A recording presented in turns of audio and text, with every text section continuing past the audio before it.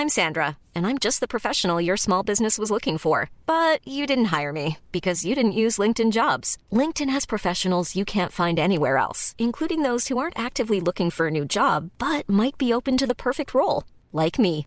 In a given month, over 70% of LinkedIn users don't visit other leading job sites. So if you're not looking on LinkedIn, you'll miss out on great candidates like Sandra. Start hiring professionals like a professional. Post your free job on linkedin.com/people today.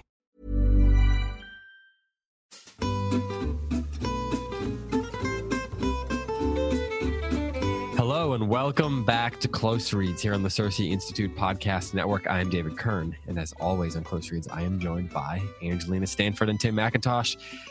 Happy New Year, guys. How's it going? Happy New Year, David. Is this the last? Is this? I'm at that weird moment after Christmas where I do not have any idea what day it is. So, is this our last 2017 episode? This is the last episode of 2017, both for the listeners and for us recording. This is it. Wow. So, okay, in a minute, did it! Finish line! Woo! Next week we're gonna kick off 2018 with a kind of 2017 in review. So I've got some questions about the show. I'm gonna have to totally just make up a list. Who would know? I read 172 books. Eat it. That's a lot of books. So I'm gonna would be. Although Cindy Rollins did read 106 books according to her Goodreads. Okay, we cannot use her as this any year. Kind of she gauge. did. Yeah, she reads 100 books a year. Yeah. Do not try to be Cindy Rollins. That's the path to insanity. Well, that is incredible. You should try to be like Cindy Rollins, but maybe not in that particular area. No, Cindy Rollins is a pathological liar about her book list. You can quote me on that. Calling out Cindy. I adore Cindy Rollins, and she will find that statement hilarious. So anybody who's listening, it's not me talking trash about my dear friend Cindy. She will find that utterly hilarious and will trash talk me right back. People don't know. Cindy Rollins is a baseball mom. That woman knows how to dish up some trash talk. She raised 7 boys or whatever it is, all of whom are they're like in the military or police officers. They're like Navy SEALs. So she knows how to dish out some trash. Oh yeah, that's right. Don't let her Farrah Fawcett looks disarm you. So one of the things that I want to talk about next week in our year in review is the show in review. So be prepared for that. So that's a little teaser for next week's episode that we're going to record. Okay. I literally can't remember what books we read, so we might have to have a little meeting to remind me what we read. There weren't that many. You can just look back in the. No, I'm in a time warp. I'm going to be like Jayper Crow. Was that in September? It's been that kind of year, David. So, I think we start with O'Connor last year? Maybe we did. I have no idea. We'll have to look back. That sounds right. This episode, though, is a Q&A episode for 12th Night. So there were a few questions in the thread related to reading in general, but I'm going to save those for the next week's podcast. So these questions we're going to keep primarily, or at least generally, to 12th Night, or at least to Shakespeare in general. Before we do that, though, I want to hear a little bit about your holidays. And so for those people who have been listening to this show for, at least a month, they'll remember that we talked about Thanksgiving. And we talked about how Angelina does not like Thanksgiving food.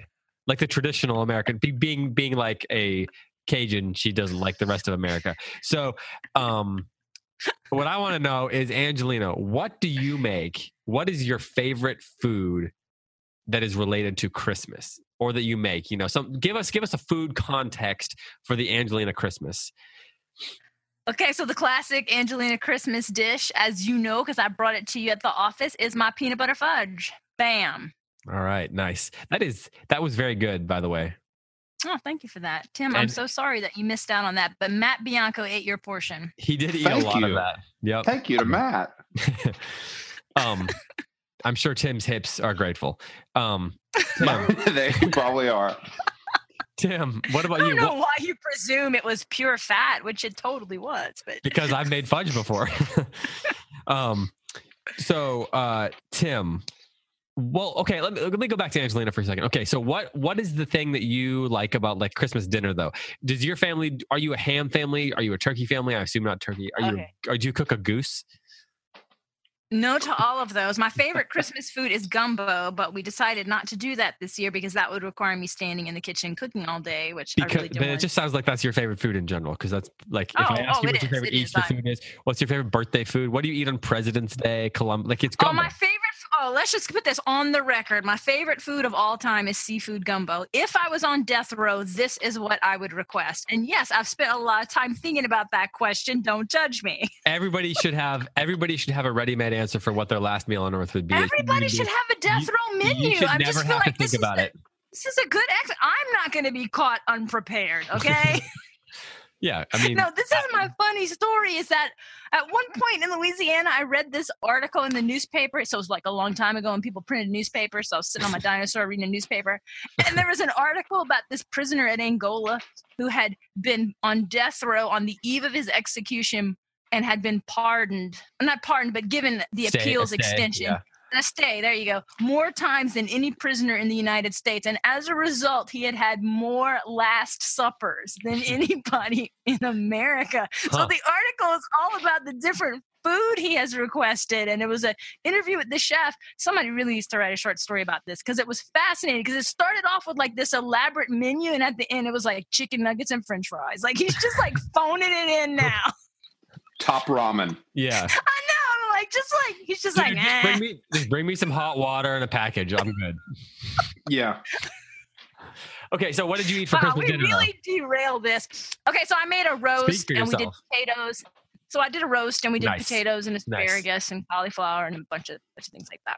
Nice. That's perfect. Sounds classic. Tim, what is your favorite Christmas dinner, and did you have that this year? Because I know you were not with your family this Christmas, were you? I wasn't. You guys, I didn't have a Christmas. Aww. No, it's not a complaint. I just, I was with my folks for Thanksgiving. I'm back in Seattle. My friends that I'm staying with, I've got the writer's cottage, but in their backyard, they were doing their own family stuff and they wanted me to come. And this is terrible. I stayed home for Christmas. What did you do all day? Tim, we're all going to I wrote and read all day. It was a good day. Don't get me wrong. It just wasn't Christmas. Like yeah. Yeah. Immediately when you said you didn't have Christmas and you didn't have a home, I'm like picturing, a scene out of the Little Rascals and you're like in front of a big barrel and there's a flame and you got like a can of beans on a stick and you're just... gloves with the fingers cut off. Oh, exactly. I'm a total like United States Depression era eating out of a can. That is Christmas is Tim in my head right now. Well, so now Tim, you're going to be getting you're going to get a flood of things in the mail. It's going to be like, I know people are going to be sending you turkeys in the mail. What are those? Don't send me turkeys, just to be clear.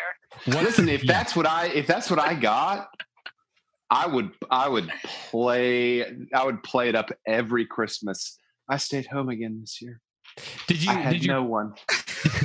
Did your family? Did your parents send you anything? Did you open a gift on Christmas, or did you at least do something with them before you went back to Seattle? No, Tim is the Scrooge. If you have, no, I'm not the Scrooge. No, I'm not the Scrooge. Admit it. You were counting gold coins all day, December 25th. Admit it. We're gonna. That is not what happened. We're gonna have to, Tim. We're gonna have to send My you. imagination is so much better than your real life. You just need to go with it. We're gonna have to send you. You have a very Dickensian sort of imagination. I go to the dark places quickly. I have been told this often. We're gonna have to send Tim a stocking. It's cold enough across the country that like chocolate shouldn't melt if we send him a stocking. It'll be fine. So one more. Pry the rest of my fudge out of Matt Bianco's hands and stick it in Tim's stocking. One more question then before we get back to 12th night. So Tim, I'll go start with you first. What was your favorite? What's your nostalgic Christmas gift memory? Oh, was it the Little Red Rider BB gun, or mine was our grandfather. So we were not poor growing up, but we didn't have a ton of excess money. We were living on a pastor's salary.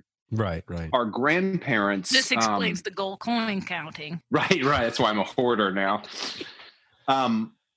My grandparents my mom's mom and dad lived in California. They moved in with us because my grandfather had gone blind. He had a stroke to his optic nerve when I was 7, and he went blind. And my grandmother had contracted tuberculosis. She was like a lifelong smoker. I don't know if that has anything to do with tuberculosis. Is this a Steinbeck novel, or did you live in a Steinbeck novel? This is amazing.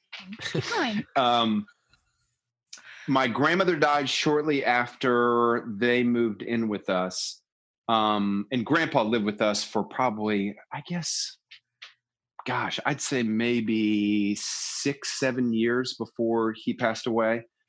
But he was very fond of spoiling his grandchildren, and we had no objections to that. And I can't remember how old I was, but I got this Schwinn bicycle that I went from like this purple and yellow Huffy bicycle, which all of my friends they just felt pity and scorn for me because of the Huffy. I mean, the Huffy weighed about like 1,600 pounds. It had all these like thick, it's Huffy because it's indestructible. But what makes it indestructible is all of the weight and welding, and everything is thick. There's just nothing sleek. There's nothing light. So it's not romantic. It is not. It's like bicycling a tank. And all my buddies had really nice bikes. They spent some money on their bikes. And so I went from kind of like being in last place with regards to my bicycles to first place. Grandpa got me a Schwinn Sting. It was trimmed out in red. Everything else was chrome. And I remember he bought it, and I knew that he was getting it for me. And Mom and Dad said, okay, here's the deal. We're buying it today. This is like a month before Christmas. And you can ride it today, but then it's going in the basement, and you can't mess with it again until Christmas. And I was like, sure, fine. So I remember, I think it was my brother and I, maybe it was my sister and I, we went out in our driveway on the one night that I had my Schwinn Sting before it went in the basement for a month. And I was determined to learn how to do a bunny hop. Do you guys know did you call them bunny hops? No, I didn't call them a bunny hop. It's basically, you just get both wheels off the ground at the same time without any sort of ramp or anything. It's kind of a tricky move. And I was determined I was going to learn how to bunny hop, because when you have a Huffy, that's not Huffies don't bunny hop. You don't bunny hop a tank. So I was so determined, and I learned how to do a bunny hop on my new Schwinn Sting, and then it went in the basement for a month. But that's the best present I've ever gotten. Angela, it went in the basement. Just to show you how dark my imagination is, as Tim was telling this was the end I was anticipating. And then it got left out and stolen. And so that was the one night I had my Schwinn bike. I really thought I was getting the tissues. Tim, I was ready for this satisfyingly sad, dark, melodramatic ending, and you didn't give it to me. And then you're like, it was awesome. God, what a letdown. He didn't grow up in Eugene, though, Angelina. I didn't. Oh, my goodness. Eugene is like the bicycle thief capital of the world. That's not an exaggeration. Like, you leave it out for 5 minutes, that thing is gone. It is gone.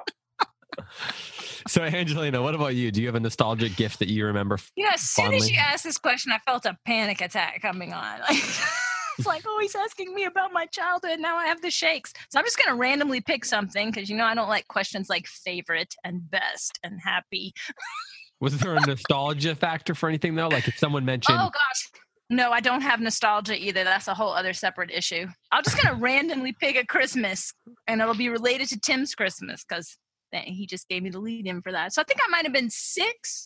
No, I would have been younger than that. I must have been, I'm trying to remember what house we lived in. I was probably 5. But anyway, for that year for Christmas, I got a super awesome purple bike with a sparkly purple banana seat, streamers. Whoa. Yeah, I was rocking it. But then I didn't learn how to ride it. So it was just kind of around. Oh, yeah, that makes it difficult. It was just in the basement. Well, we didn't have basements. We live in Louisiana. Yeah. If you dig 2 inches into the ground, you're going to hit water. So we don't have basements. Ooh. That's why the houses are above that. ground.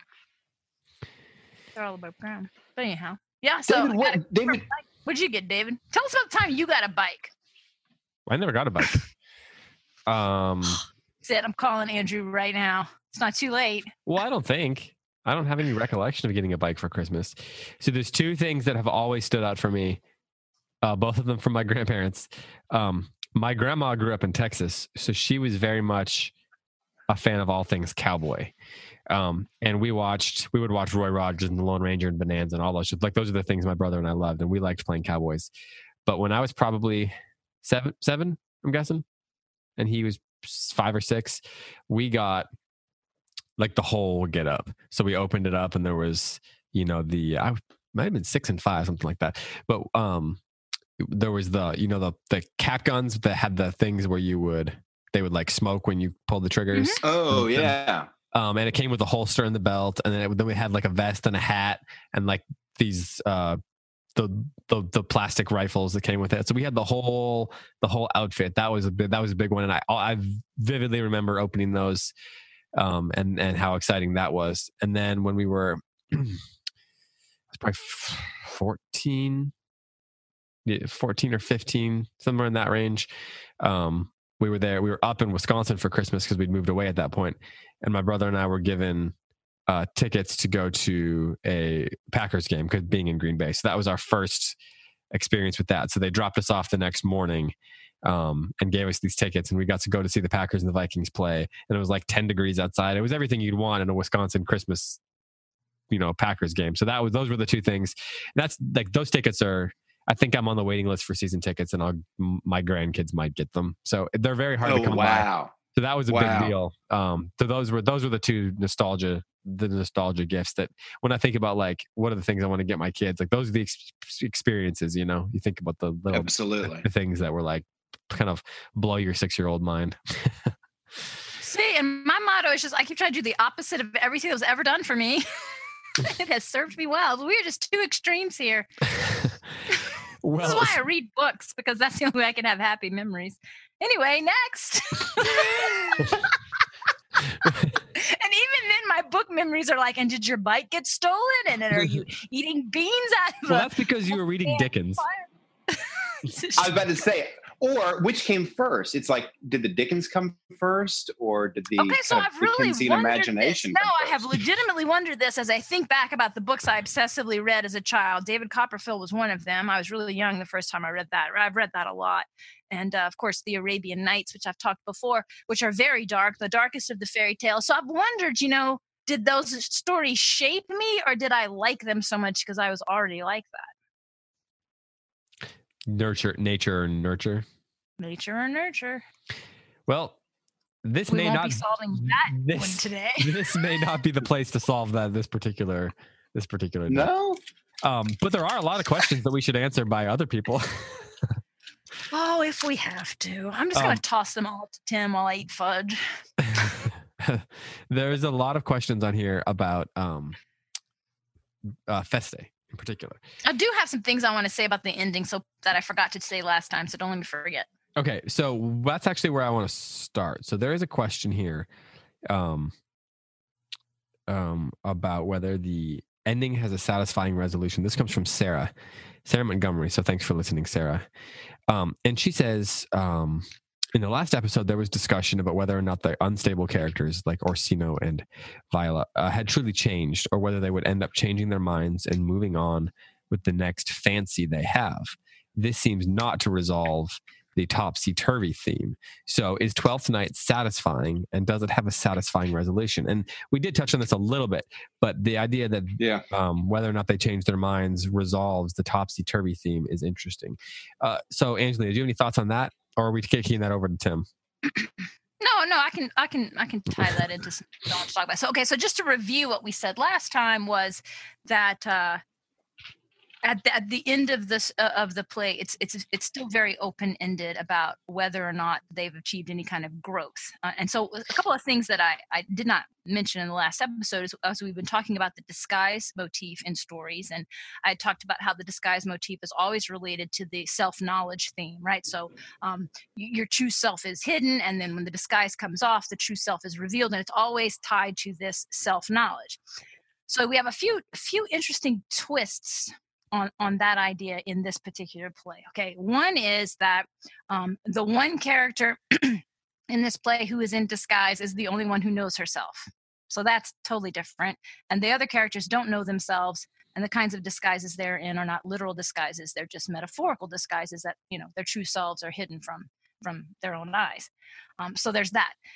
The other thing is the way that this disguise motif is typically resolved in a play is that in a story rather, there's typically two parts to it. One is the disguise comes off, but before that, there's always some kind of proof of identity moment, and it can be a variety of things. So, for example, in the Odyssey, the proof of identity moment is the scar, right? The nurse sees a scar. Now Odysseus' identity has been proven. Sometimes it'll be birth tokens, a blanket, or a signet ring. Sometimes it's a letter, but there's always something that proves the identity of the person, and that is usually the moment that's the impetus then for the disguise coming off and the true person being revealed. You do have that proof of identity in this story. That's with the sea captain. The sea captain is who they're going to appeal to prove that Viola is who she says she is because he has her clothes. What's different about this is that he's not in the play. He doesn't show up and present the proof of identity, and then Viola takes off her disguise. All of that, the proof of identity is off stage, and the taking off the disguise is off stage. It's alluded to as it's possibly going to happen, but when the play ends, the disguise is not removed. She is still in disguise. Her identity is alluded to, but not proven definitively. Excuse me. All of which I think supports this idea that it's an intentionally ambiguous ending, right? Has anybody reached self-knowledge or not? Yeah. I don't think that makes for the ending being not resolved. I think an intentionally ambiguous ending is a resolution. It reaches stasis. He's just raising questions about whether or not any real change has happened. So it's not unsatisfying to me, especially because the clown's speech at the end, he's throwing it out to the audience basically to decide, are we going to still just be children about all of this, or are we going to grow into adulthood, which is really the question about the characters as well. So for me, it's not we've talked about this before on the show. Does every loose thread have to be tied up neatly at the end for it to be satisfying ending? And sometimes it's not tied together at the end because the author is terrible and has just blown it. That is not the case here, right? This is somebody who knows the form, knows what he's doing, and thematically gives us the ending that resolves the thematic story here. So the ending is just as topsy-turvy as the rest of it. And what I find interesting is that the clown throws it onto the audience basically. You guys decide. What are we going to be here? Are we going to stay like children, or are we going to grow up? So to me, it's very satisfying because he puts it into this kind of large-scale cultural conversation, which, I think we all agree is one of the things that art does, is gets us looking at ourselves, right? Often not that directly where somebody's pointing at the audience saying, hey, you guy in the third row, you going to man up or what? But yeah. I often feel that way after I engage with art, that I just got slapped across the face. But there you go. I do find it fascinating that Orsino doesn't even refer to Viola as Viola. Oh, I know. So she is complete, and so some critics make a big deal and try to say this is a homosexual subtext, right? That he is still with her. He has fallen in love with her as a man, quote unquote. I don't think that that's what's going on. I think that it's the disguise motif, and that he's not penetrating to who she really is. He's just taken the idea of being in love being in love, right? And just transferred it from one object to another. And the fact he's not even looking at the real person just emphasizes that he's not really in love with the person. Plus, he's also going for a humor. I mean, it would be funny on stage, like as you're watching it, to see him jumping from one person to the next, and you knowing who she is, but him not calling her by the correct name. There is something, I suppose, there about the the revealing more about yourself, like the intimacy of that as a relationship grows. Like I've heard people write about that before. So Tim, I'm gonna turn this over to you, because the idea of satisfaction at the end of a story is an interesting one. Yeah. Because it can be looked at from a number of sort of different angles. There's the idea that a story itself can be sort of inherently satisfying, structurally satisfying, with that, even if the threads aren't resolved, but that can still lead to some lack of satisfaction emotionally for particular readers. Do you find Twelfth Night to be either satisfying or unsatisfying in either of these areas? Does the stasis that hangs there, that we're kind of suspended in, does that lead you to be unsatisfied in either of those ways? I don't find it to be emotionally satisfying. I find it to be kind of intellectually satisfying. To be sort of intellectually satisfying, for the reasons that Angelina articulated much better than I would have. I think that it ends ambiguously. I think I like how the clown kind of turns to us and kind of, it's almost like he asks a question, how is this going to go for them? And we have to resolve it, because it's not, the resolution is not really in the play. Mm-hmm. And I find that very intellectually satisfying. Emotionally, I don't find it a terribly satisfying play. I find a lot of his other comedies. I am one for Shakespeare's dramas. I like the dark tragedies the most. So, because everyone dies. Those are the ones that I find. Stasis once everyone's dead. Oh, well, we would have to change tracks to talk about why I like them so much, but I find some of the other comedies. Thank you for making me seem like less of a freak now that you've admitted you love the tragedies. I'm teasing. I don't know that loving Hamlet makes one a freak. It might make one sane, actually. Well, we can debate that later. No, I'm totally kidding. I love the tragedies. So yeah, I find it intellectually as a puzzle, as a piece of theater craft. I think it's wonderful to behold. But I didn't finish Twelfth Night and I didn't weep. I didn't laugh. I didn't, it was just emotionally, it just feels a little bit distant. I totally agree with that. And I think we talked about that last time. Like, do you have to deeply identify with the characters to experience catharsis? And right. I think distance is the right word here. And I think it's intentional. I don't think it's a failure or a flaw. I think it's intentional because they're supposed to be superficial characters. But I agree. We're not rooting for these couples. I don't see myself in any of these characters and at the end feel like I understand myself better like I do with so many of the other heroines in Shakespeare that I identify with. And so no, I can't really see anybody being like, I'm an Orsino. And I just really felt like I came through at the end and I just really understand myself so much better now. Yeah. In a lot of ways, I was thinking about this a couple days ago. Twelfth Night feels to me like almost like a fable in a way, where like the characters are sort of stock in some ways. I don't know if that's the right word exactly, but then at the end, the clown or Feste or whatever, he kind of comes out and says, "So what do you think of this now? What's this going to mean to you now?" And like there's this lesson we're supposed to get out of it, that the characters are. They feel like they play on the archetypes so heavily that they don't feel like individuals at times. Maybe Viola's the only. That's a great insight, David. I think that's absolutely right. Whether it's Orsino or Toby, right? And we talked before about how it's got a. I'm sorry. You're fine. Well, I was just gonna say, like Toby, for example, feels like a lesser version, a stock version, or an archetypal version of, say, who's the guy in the Henry IV and Henry V plays? Falstaff. Yeah, Falstaff. Like a stock archetypal, just kind of lesser version of that. Right. And Orsino feels like a lesser version of Romeo.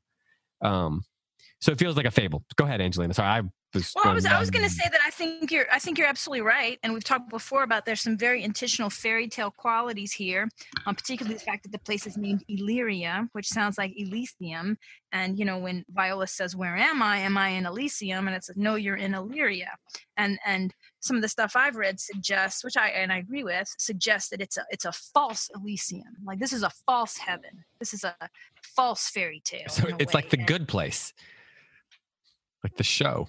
Have you guys watched that show? Oh, well, I haven't seen that, but okay. You guys I haven't seen it either. Oh man, okay, go watch the show and you'll hear what. Never mind. It's a good show. You Yes, David, that's a brilliant insight. No, that's what I'll be thinking. 28 minutes. I'm actually shocked that you have not seen that, Angelina. You'd love that show, I think. Well, it's on my list. I hear everybody talking about it, but I just have not been watching any TV at all. Except The Office with your daughter. Well, that's just on a continual loop, and I don't count that as watching. That's research, David. Okay, right, I got it. Okay. Anyway, sorry. Go ahead. But anyway, yeah, it is like a fairy tale, and with fairy tales, you expect a certain superficial archetypal characters. I mean, that's just what you expect. The emphasis is going to be a lot more on the structure. Yeah, yeah. What's interesting is that the dating of Shakespeare's plays, like when he wrote them, is notoriously difficult. But there's kind of critical academic consensus about when such and such a play was written. And his fantasies, they're sometimes called fantasies, sometimes called romances, happen almost at the very end of his career. So the classic one is The Tempest. Mm-hmm. Very fantastical. The Winter's Tale also very fantastical. The Winter's Tale, it concludes with Hermione, who we believe has died. She either comes back to life or has been hidden away in some unnamed place for years and years and years. So these type of turns tend to happen in the romances late in Shakespeare's career.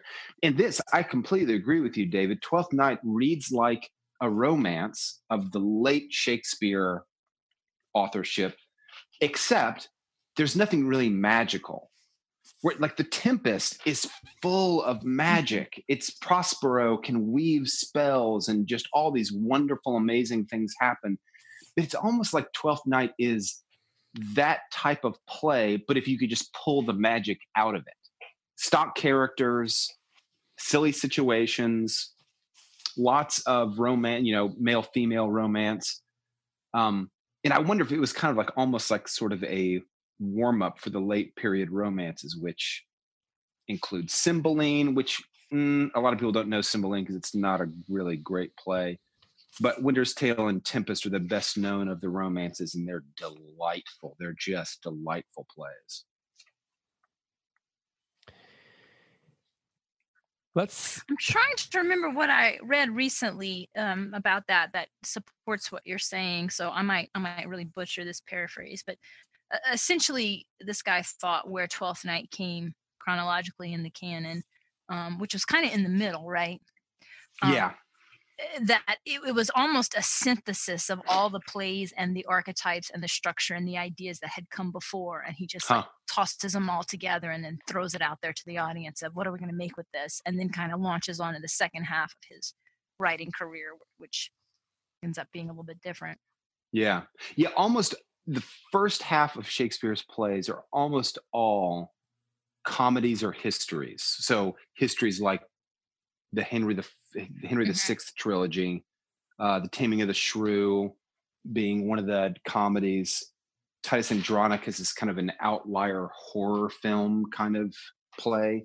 But then maybe a little bit more than halfway through his career, it becomes comedies and tragedies, and all of most of his best known plays, Macbeth, Hamlet, Lear, those are all in the period right after, not ironically enough, after the death of his son.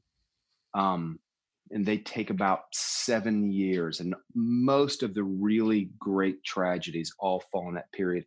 And then after that, as he's moving toward retirement, and I think the comedies take on a real twist at that time as well, because Taming of the Shrew is much more of a farce. It's much more farce. Well, it is a farce, and it's certainly much, much lighter than say Much Ado About Nothing and some of the other ones that come later. I mean, Petruchio and Cato are definitely a precursor to Benedict and Beatrice, but it's much more merciful. And Fairy Tale. I mean, if you take my Taming of the Shrew online class, which many of our listeners have, you know that I argue that The Taming of the Shrew is a fairy tale. It's also a fairy tale. So, and again, it's why we see more of these stock situations, and we can make sense of them when we understand that they're stock situations. Let's jump to another question here. Emily Upchurch, thanks for listening, Emily. She asks, does Feste know or guess that Viola isn't who she pretends to be? In other words, I saw that question online. It's a great too, one. And I don't know the answer. Tim, I'm going to punt this one to you. That's great because I don't know the answer either. What do you think, David? I want to finish the question here. I'm going to read the whole thing. So, does Feste know or guess that Viola isn't who she pretends to be? In other words, does he see through Cesario's disguise? Quote Cesario's. And she says, in reading the play, I thought several times that some of his lines to her indicated that he suspected her. And my husband and I agreed while watching the Trevor Nunn film that Ben Kingsley played it that way. Now, I do agree with that last part. And I was thinking about that. He seems, the way Kingsley plays the character, he does seem to suspect her. So neither of you have any thoughts on this then, right? I've not seen any of the performances, so I don't know. Just going by the text, I did not think that. And reading the scholarly essays that I didn't run across anything that suggested that. I mean, that doesn't mean it's not true. I just didn't run across it. I ran across a lot of people talking about the clown sees through Olivia's pretense of her mourning and what's really going on there. And so, I mean, I would agree that Feste is a character who sees through things. I would totally agree with that interpretation. Whether or not he saw through Viola, I don't know.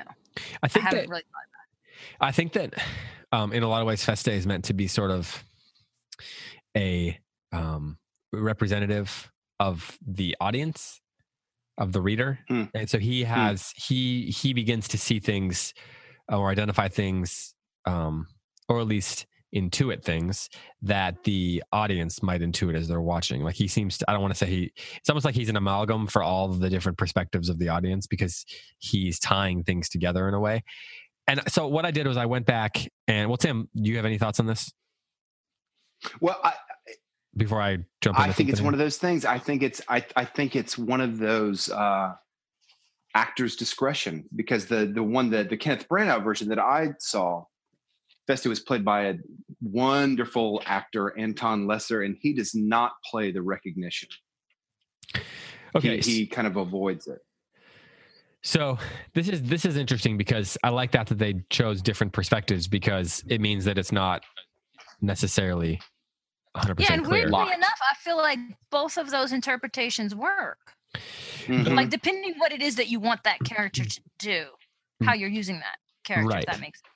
So what I did is I went back to find scenes where the two of them are in a scene, just the two of them, where it's like he could be. Oh, okay. He could be intuiting something or observing something or making a jab at her. They have that scene together, right, where he talks about using words to confuse. Is that Viola or Olivia? That's 3.1. And the last thing he says to her, as they're doing their little thing on wordplay there, he says, this is lines 56 and 57 and 58 of 3.1. He says, my lady is within, sir. I will constir to them whence you come. And then he says, who you are and what you would are out of my welkin. I might say element, but the word is overworn. And then he leaves. So, the idea that who you are and what you would are out of my welkin. I mean, there is at least an implication that he is perhaps suspicious in some way in the scene. And also the what you would ties into the subtitle. The what you will. Yeah, I just thought the same thing, Angelina. It ties into the title. Okay, so then we don't have a definitive answer for your question, Emily, but thanks for asking. I think it's a valid interpretation. I mean, if we get all literary about it and be like, I think that's a legitimate way to read it. And I think you could also not read it that way. Yeah. So, okay, you mentioned the title. You mentioned how that tie in there to the title with the what you would. What you will, what you would. So then let's go to Lauren Scott's question. And we would not have a ton of time, so I want to make sure we touch as many of these as we can, but I think this ties in. Lauren, thanks for listening, Lauren. She mentions that we briefly discussed the title on the show for Act 5. And she says her husband and her listened to the play a second time while driving home after Christmas travels yesterday, and that she noticed the phrase "what you will" was used once in Act 1, Scene 5. When Cesario is calling on Olivia for the first time, Olivia says to Malvolio, "Go you, Malvolio. If it be a suit from the Count, I am sick or not at home. What you will," to dismiss it. Then she says, "On the face of it, this doesn't strike me as all that significant, but it is the only time is it the only time the phrase is used in the play? What do you think about that?" It does not. Maybe it's the only time it's used in that specific phrasing, perhaps. But again, we're seeing it here in 3.1. So let's tie those things together then. Let's talk a little bit more about the subtitle. Is the subtitle, is Shakespeare, is he telling the audience with the subtitle "what you will" to interpret the play however they want? Or is this meant to be something more about the characters and the way they interact with each other? Okay, so is it my turn? Go for it. I left it open on purpose. I was waiting for someone to jump. Well, I figured Tim's eating, so I'm gonna take my chance. While Tim is generally eating on the show. Yes, he's like Brad. I heard his mic go mute. I knew this was my time to jump in. Tim is the Brad Pitt of our show. He's always eating. That's right. That's right. Wow. Okay. Also, he's incredibly handsome. He's incredibly handsome, and he's mid-40s. That's right. All these things fit. Brad Pitt is in his 50s. Is he really? Yes. That's not that far from mid-40s. Whoa. Relatively speaking. Thinking, yeah. Okay. All right. Back to the question at hand. What you will, David. What you will about what decade you're in. All right. So Shakespeare's the master of the language and the master of the pun, and he is also punning here with his title. So what you will means a lot of things. So will, of course, means like, what is your action? What will you decide to do? What will you act? And the will was a big part of the Elizabethan understanding of how, the human soul was ordered. You had the reason, the will, and the passions, and they all had to be in properly ordered way for a person to be able to function properly. But they had a few different ways of understanding the will, whereas we tend to think of, I guess, are we almost like Freudian in how we think of the will? Like, we have desires, and the will is, the acting, the choice, the action that we make. That's the will. It's not exactly the way that an Elizabethan would have looked at it. So will could mean that. It could mean the act. But it also can mean, and this fits in with this topsy-turvy thing that he's got going on here. Will can also mean irrational desire. Usually physical passion, and it's uncontrolled by judgment. So what you will then is also a pun for what people will, what frightening, uncontrollable passion or urge will overtake them, and they will run off with. Okay. That is a terrific explanation of, so that subtitle just really does work for the kind of ambiguous conclusion of the play. That's right. Are they going to be carried away by this impulse, these emotions? Right. Are they going to have the will to act and control them? Yeah. Wow. That was great, Angelina. Oh, thank you. It was all right. I'm just messing with you. So, okay. So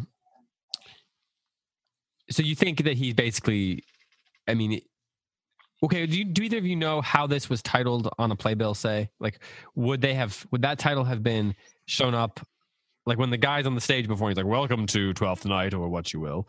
Is he saying all that, or is it just Twelfth Night? Did "What You Will" come in later when they printed the folio? Do either of you know anything about that? I do not. I know it's in the folio. Okay. Right. And I think they're listed side by side. So I think in a lot of our versions, the title would be Twelfth Night underneath in parentheses, or, in a smaller font, or "What You Will." So side by side. Now mine has it the same font though. Same font side by side. In the version that I have in the Riverside. I love the idea of it like being all one line, and it's just 12th Night or "What You Will," and it's like Shakespeare's like 12th Night or whatever the heck you want to call it. Yeah, like a shrug right in the title. Well, and that is kind of one of the things that's going on. Because it is this kind of madcap, topsy-turvy thing. Go on. Oh yeah, absolutely. Absolutely. Like, so it's almost like he's intentionally being like, it's 12th night or whatever. Yeah, exactly. This place just whatever. And it literally, and there's no direct tie-in to 12th and night. And the ending of the play is also like, and they lived happily ever after or whatever. Yeah, it's not like it's not like this play like a dissertation is coming on here. This is my dissertation or whatever. It's about 12th night. It's not like this play David, what were you saying? Over the 12 days of Christmas or whatever. So I love the idea of someone's like the theater company comes to Shakespeare and they're like, okay, so Epiphany's coming up and all that. So we think you should write a play for the 12 days of Christmas. And we would like to promote it built around that. And Shakespeare's like, all right, you're going to pay me. So then he goes out and writes the play. It has nothing to do with it. He puts 12th night on the title. And then he just like, or what? You just like completely is subverting the expectations of the people who hired him because he's Shakespeare and he does stuff like that. See, well, I think here's a funny thing about Shakespeare. I think he hits the mark for his commissions so well. I mean, Macbeth has the 3 weird sisters who are clearly witches in it. So that was the Halloween episode? It was the Halloween episode, but it was written when James was on the throne, and King James had written his own book on witchcraft. Yes, he had. There are so many things in the witch's speeches that are like word for word out of James's book. He was like totally being this sycophant to James through that entire play, which cracks me up. Well, this is a perfect segue to another question here. Perfect. And so Tim, you just set that on a tee for me, and I was able to just swing. Carla Montoya asks, it says, Shakespeare seems to have written several strong heroines like Viola. Do you think this was a nod to Queen Elizabeth I? Was he giving her a character she could connect with? So that might tie into the, connecting Macbeth with James and all these, knowing who's in power is useful at times in your life. So, yeah. They were patrons. I mean, James was the sponsor of Shakespeare's company. Do you guys think then that characters like Viola, these strong female characters, was it that he was trying to do something specifically on Queen Elizabeth's behalf? Was it that there was a spirit, sort of something in the air by having a strong female leader, and a woman with that much power, or was it that Shakespeare was a progressive, so to speak, or was it all three? I mean, was it just a combination of all three things? All right, Tim, you get first crack at this. She wants to rebuke. I'm going to throw another explanation into it. The other explanation is a lot more. It has a lot more to do with the actual actors. So what I think is, and this applies more to some of the really classic heroines of Shakespeare. I shouldn't call them heroines. Like some of the most notorious females in Shakespeare's play. Juliet and Cleopatra and so forth? No, I'm thinking, Cleopatra, yes. Macbeth. I'm thinking Lady Macbeth. And I'm thinking Ophelia, the 2 sisters in Lear, the 2 bad sisters in Lear, Regan and Goneril. I think that what happened was that Shakespeare, so remember who's playing these females, it's going to be men, but not really men. It's going to be boys, and not really boys, but like probably, they're going to be boys probably before their voices break. Mm-hmm. And so I think what he had when he wrote at least those female roles, and those are incredible female roles. I think he had an incredible young male actor whose voice hadn't broken. And I think, and those female roles end almost immediately. Yeah, I mean, which is not to say that he doesn't write other great female roles. He does, but not as powerful and center stage as somebody like not giving him any lines or as Cleopatra. Yeah. They're usually, the female cast is usually split among 4. So, okay. Could Viola be that young male actor? It's possible. It's possible. Practical concerns here is what you're suggesting. Yeah. I completely agree. That's also why, by the way, that some of the plays will just have this random song. He was just showcasing that the actor had a good high voice.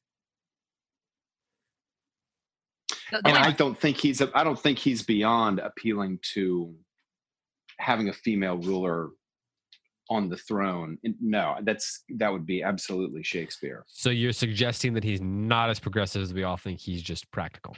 Well, why does I think have to be is. one or the other? I'm just causing trouble. I mean, I think we talked about the famous speech by Shylock in Merchant of Venice. I mean, that to me is the clearest evidence that there are many other reasons to think so. I think Shakespeare is very progressive. And I mean that as a compliment, just so everybody knows where I am on that. Absolutely. I think he has a view that I think he has like a deep sense of the equality of different ethnicities. I think he has a deep sense of the equality between the genders. I think he's also a realist. He's not pretending that like gender differences don't exist or anything like that.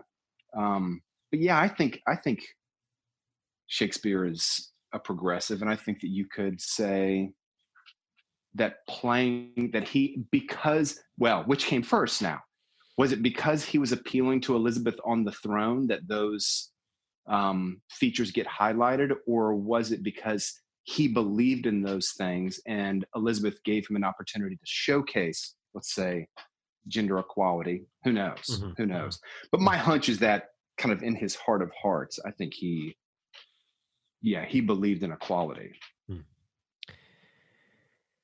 I agree with all of that. I agree with everything you said. And to me, that's the brilliance of Shakespeare, is that he's always operating on so many levels. What has always been so fascinating to me is that Shakespeare can be so ahead of his time and yet so popular in his own time. He's so a man of his time and not a man of his time, all at the same time. And that is so incredibly rare. It's so much more usual in literature that someone dies penniless and unknown in their own life. And 100 years later, people are like, wow, this was amazing. Mm-hmm. And then we embrace it. But he was wildly popular. I mean, this was your Saturday afternoon entertainment for a penny. He's the summer blockbuster film, but he's also the indie art house Academy Award winner guy. He's all of that at the same time. So yes, I often think that Shakespeare almost hugs the line of propaganda in how much he panders to his king and queen.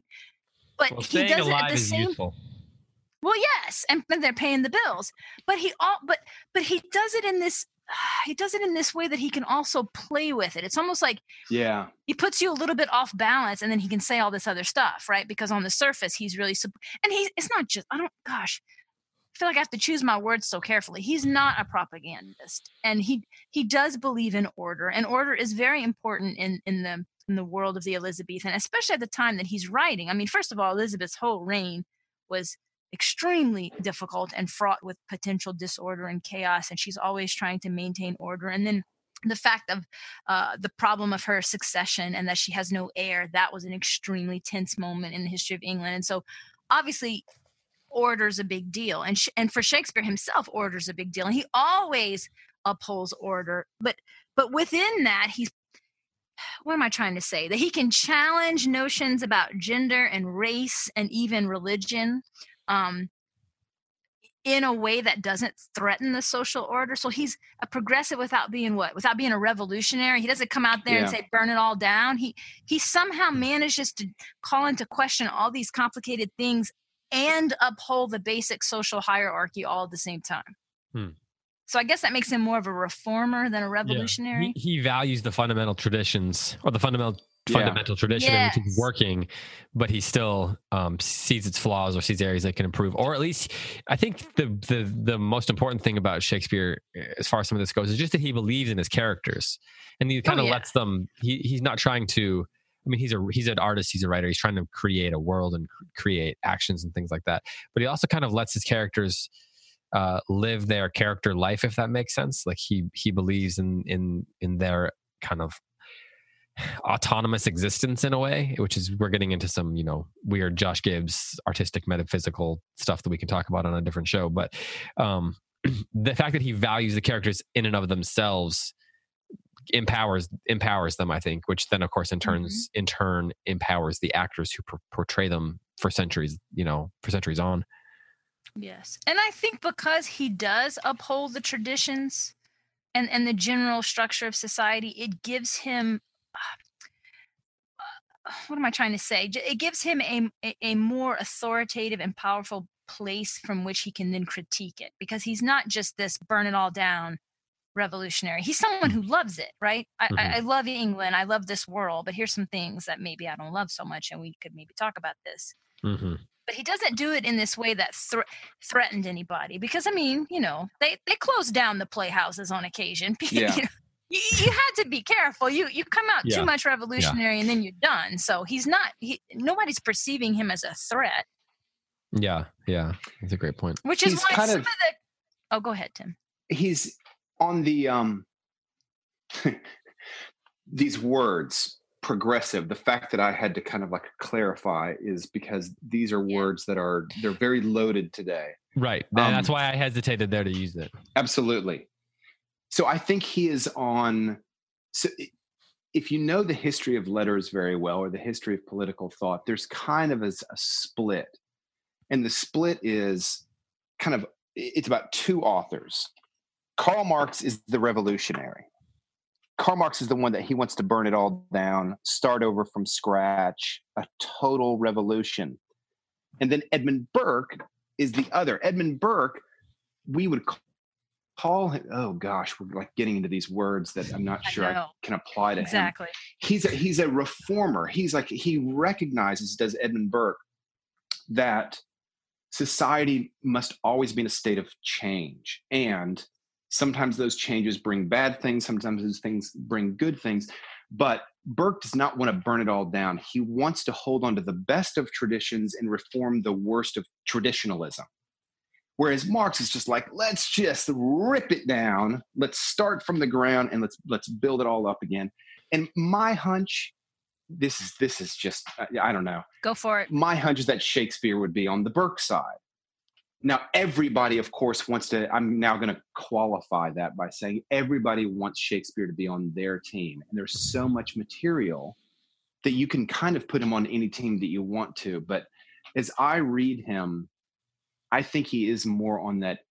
He does seem to favor, the realist in him makes me think that he would say burning it all down is going to cost more lives than it saves.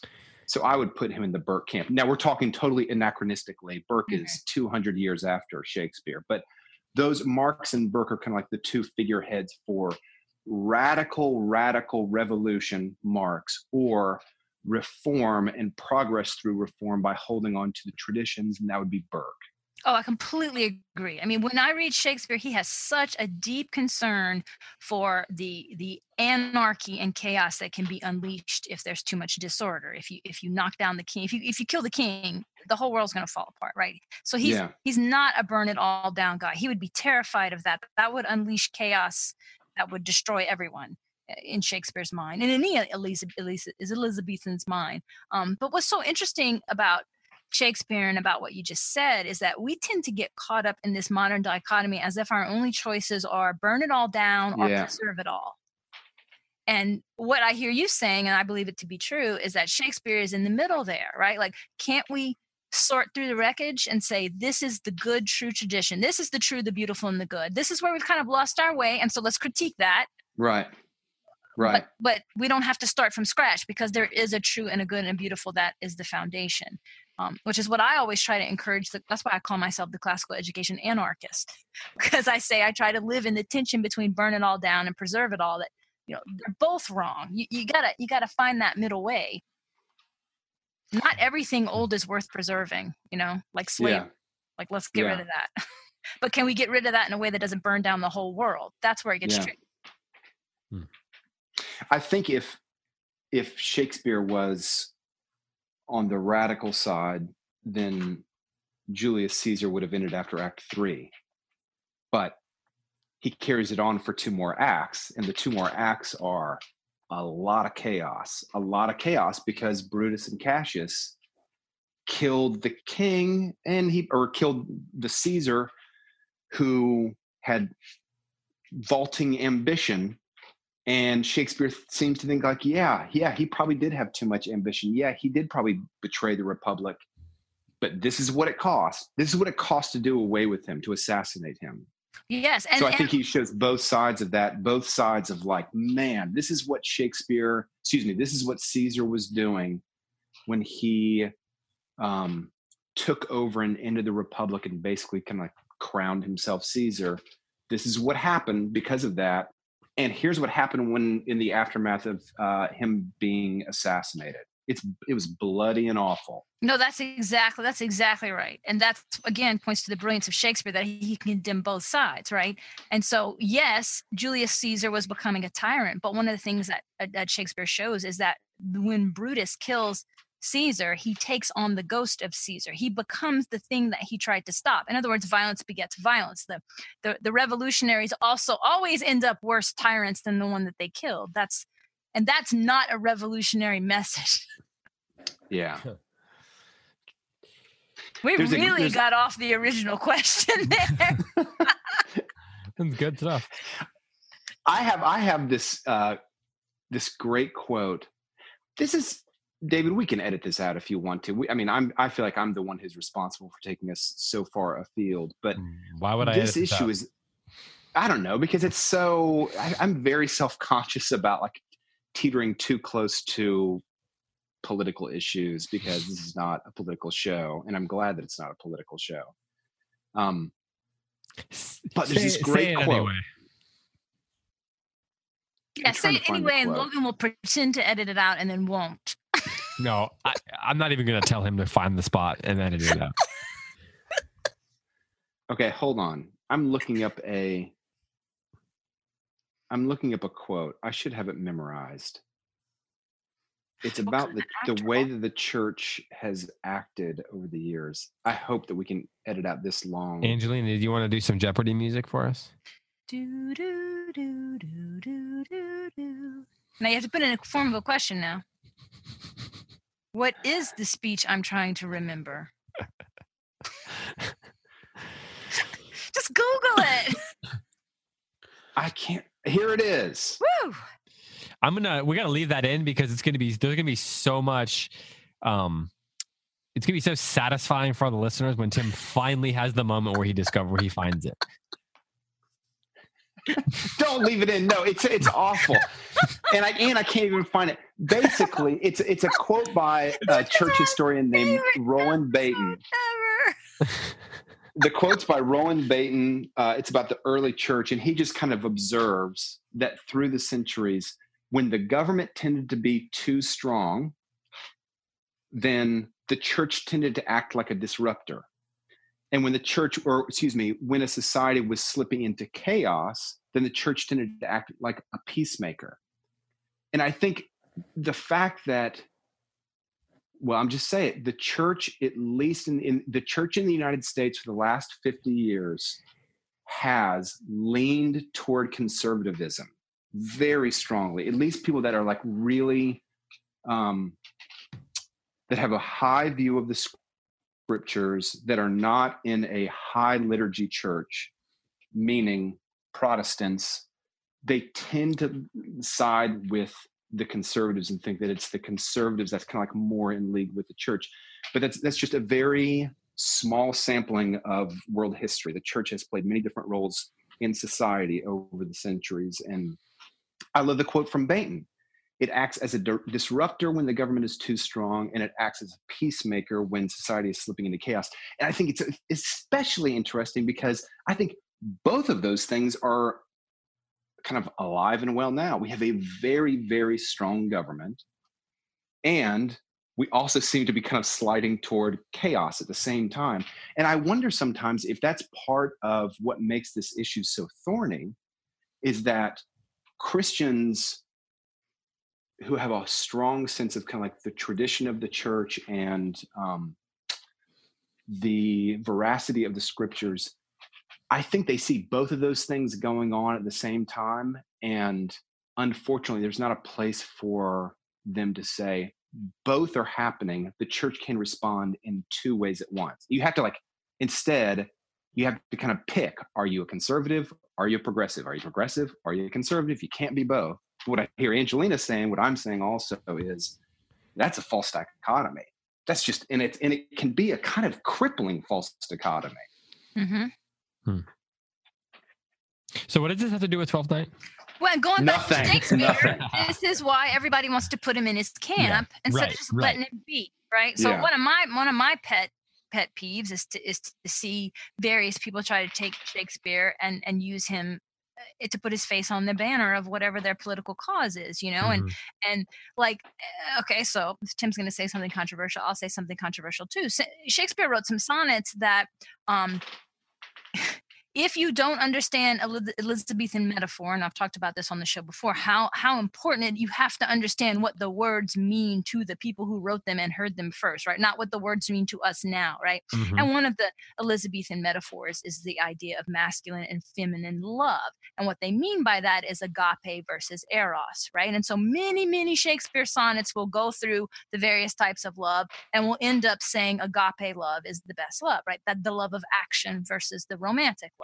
That's not a terribly revolutionary idea, right?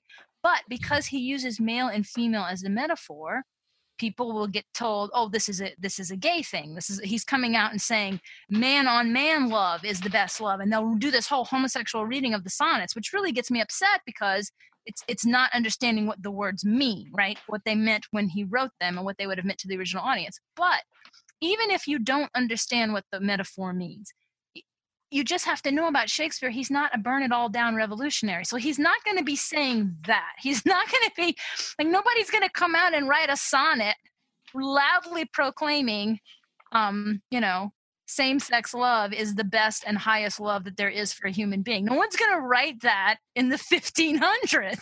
It's not going to happen. They're going to go to jail. So whatever clear and obvious meaning you think is in this poem, you're wrong. Well, someone might, but someone with Shakespeare's stature wouldn't. I think that would be a career-ending play. I mean, you'd hide it, and maybe it came out after your death, but you're not going to put it in your collections of sonnets to the Dark Lady. Yeah. But wouldn't that, to play devil's advocate now, Angelina, wouldn't those academics who say this is a metaphor for homosexual love? Oh, they don't think it's a metaphor. They think They don't read it as a metaphor. When he comes at the end of the sonnet and says the best love is masculine love, that's the love I want, they're reading it not as a metaphor. They're saying he, the male poet, is saying he wants male love. Agreed. Wouldn't they also say that he tactically knew that he couldn't be overt about this? Oh, that he's being was planting the seed for future generations to understand.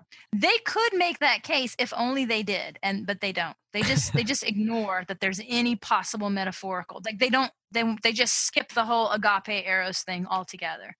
And they read the poem as if it has no metaphor. Well, you're right though, Tim. You could make that case about him being secretly subversive. He's using the metaphors to hide what's kind of on the surface. But you'd have to start off by acknowledging there's a metaphor. Hiding in plain sight. Yeah. Right. Okay, well, because we're out of time, I'm going to go to the last question that we want to get to here. We just really went crazy on that Queen Elizabeth. Well, you never know where a question's going to take this. I know. That's true. Thanks a lot, Tim. My fault. Okay, last question for this show then. I think we can tackle this somewhat quickly. I'll just share some quick. We'll make these your final thoughts. This is from Katie Patton. Thanks for listening, Katie. And she says, I want to hear more about Feste. You all referred to him as the clown a few times. She says that sounds a bit off to her rather than the fool. And then there's some conversation underneath her post about that. So we won't address that right now. That's generally an issue of the different versions and stuff like that.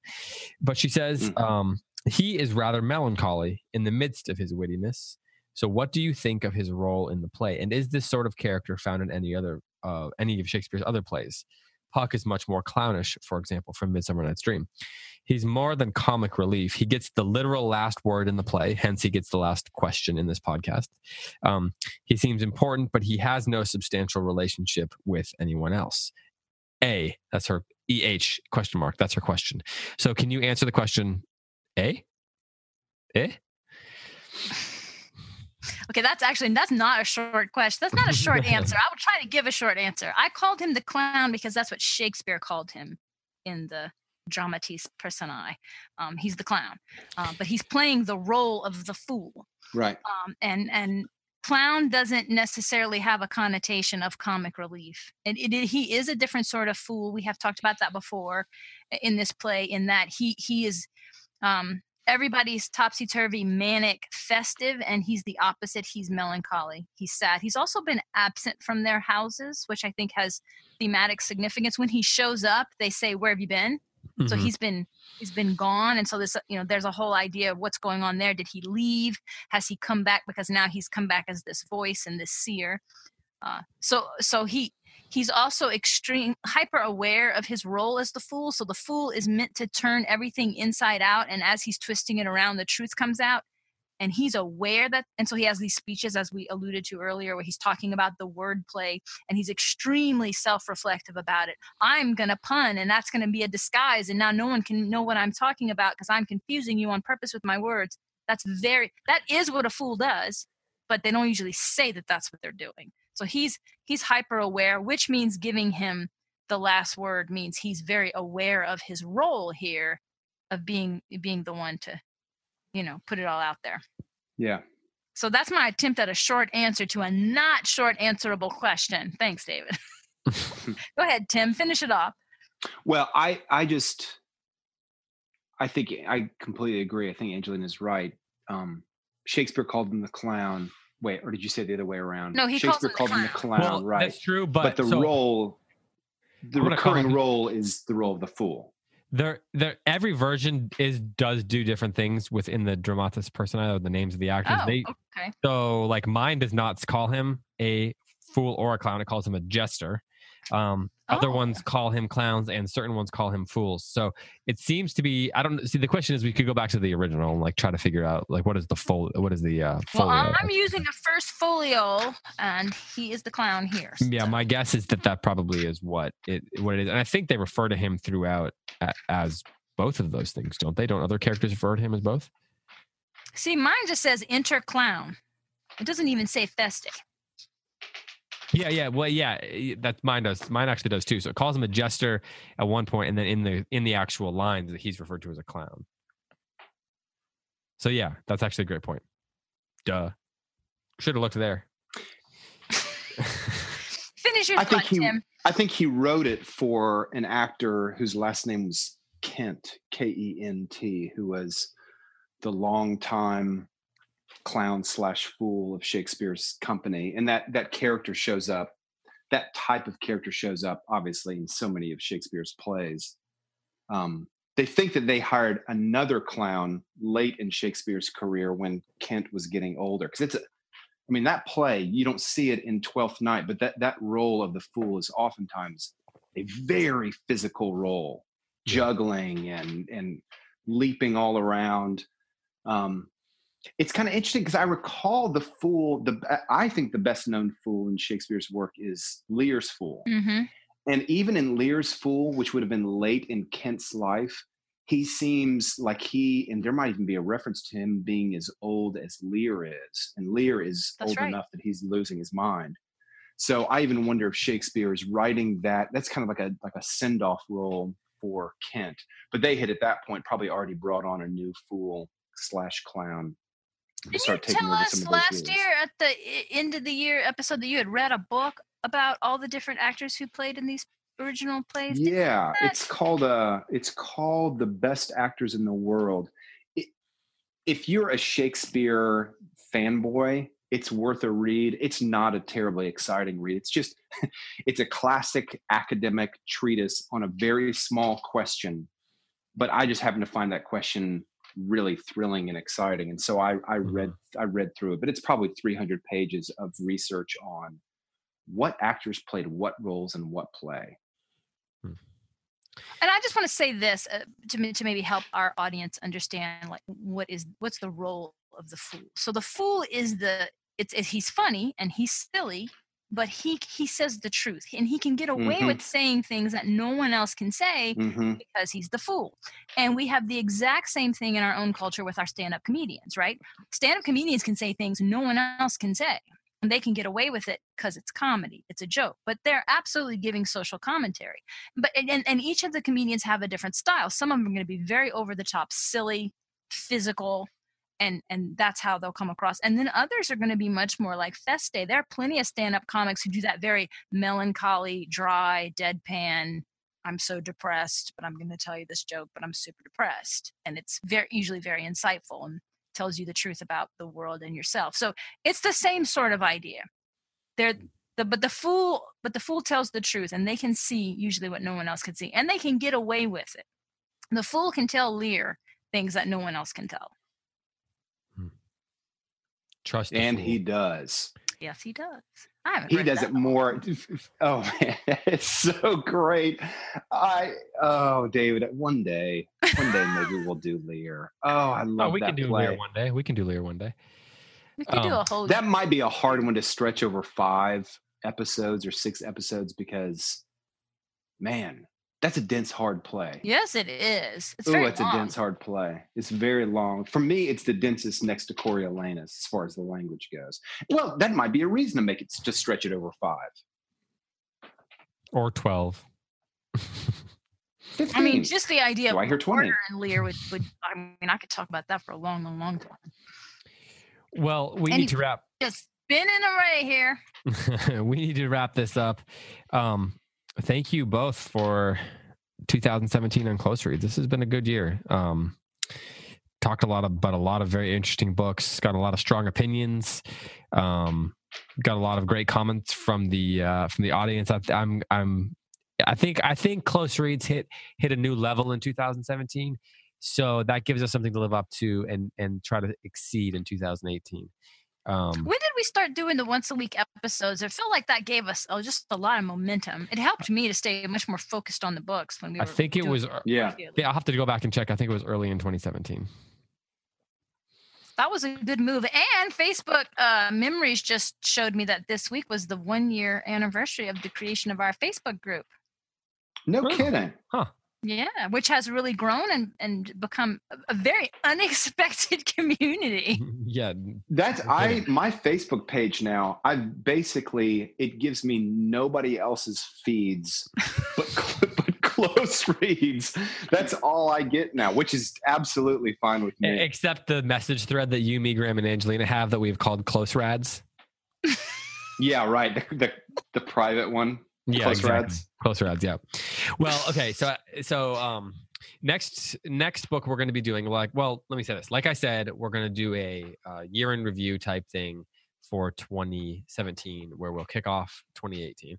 And then after that, we're going to jump into Howard Zinn, Ian Forster's novel. So you got a couple weeks to get going on And I that. presume you'll post some kind of reading schedule for that. Yeah, I'll confer with the two of you to get to approve a reading schedule, and then we'll get that posted. Commit to 10 pages a week. How about you, Tim? What's your pledge? Easily. All right, we're good. We're each good for 10 pages a week, David. How closely you want to read this? I will see what that amounts to, and then after that, we're going to do True Grit. So get those books as you're able. Okay, I'm geekily excited to do True Grit. This will be my first Western. I'm excited. Oh, I just reread it again to confirm that it would work and everything, and so that made me excited to talk about it. I think you're really gonna like it, Angelina. There's a lot of great archetypal stuff in there that I think you're gonna. And there's a couple good gunfights as well. So how can you possibly go wrong? I'm excited. I'm actually excited about this. I've never really had a thing for cowboys. That's not like a romantic thing for me. So we're going to have to see. Well, that works out because the main character is a woman and the cowboys are all kind of not what you'd think of as far as cowboys. All right. Awesome. So thanks to everyone who's been contributing to Patreon the last several months. It's been awesome to have that support. And it really makes these shows possible. So you can, if you haven't received your things and your gifts and you have donated in December, those will be going out the 1st of January per Patreon's kind of policies and rules. And if you have any questions about that, you can always email me or find me on Facebook. and I will answer your questions as quickly as possible. But truly, thank you for listening this year. 2017 has been a great year for Close Reads, and that is because of our listeners, because of you, your conversation, your comments, and the community that's come out of it. Otherwise, it would just be three people talking about books, which would be fine, but it wouldn't be the same thing. We would still do it if we didn't have an audience, but you guys make it so much more fun. If there were like 100 of you, we'd still do it, but having thousands of you makes sense. I do this by myself in my bedroom once a week, even when you guys aren't here with me. So, that needs to be recorded. It takes no encouragement. All right. Well, for Angelina Stanford, for Tim McIntosh, and for all of us here at the Cersei Institute, thank you so much for listening. This has been Close Reads. Happy New Year, and we will talk to you in 2018.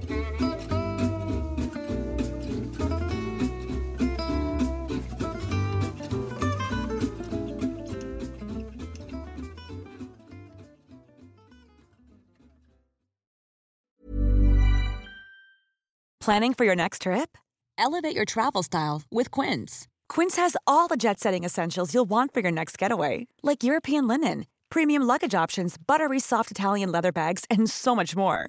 And is all priced at 50 to 80% less than similar brands. Plus, Quince only works with factories that use safe and ethical manufacturing practices. Pack your bags with high-quality essentials you'll be wearing for vacations to come with Quince. Go to quince.com/pack for free shipping and 365-day returns.